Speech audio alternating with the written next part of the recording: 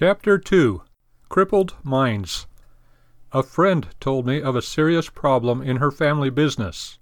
They provide corrective shoes for crippled people. The shoes fit, and they do everything the doctors require of them, but the patients and customers are increasingly unhappy. The problem is a new and a growing one. Many of these cripples somehow dream that a pair of corrective shoes will make their defect disappear.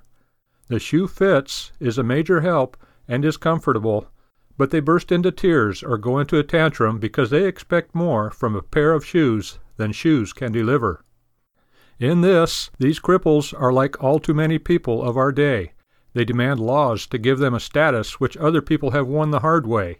The laws are passed, and major social adjustments are made, but too often their basic problems remain.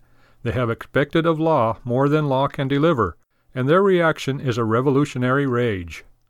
Such people have crippled minds. Handicaps are real in this world, and they are not pleasant. It is even worse when men themselves make or create handicaps for others. But life always involves a struggle.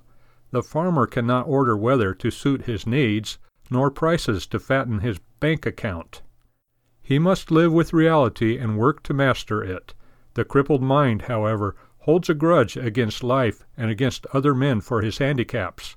He demands that a magic wand be somehow waved and all handicaps abolished.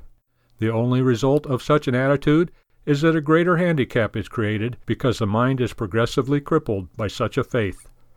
We live in an age when men want salvation from a pair of shoes and a new world from a new statute on the law books. When this hopeless dream betrays them, their reaction is to smash the system. It is a revolutionary rage. The problems in our world are real enough, but most serious problems are in the hearts and minds of men. They will not disappear with a wave of the hand, nor with a new set of laws. Only as these people are regenerated by Jesus Christ can they be freed from their major and central problem, a crippled mind. If the Son therefore shall make you free, you shall be free indeed. John 8:36.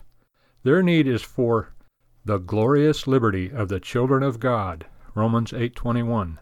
Salvation is both health and victory, and only Christ can give it.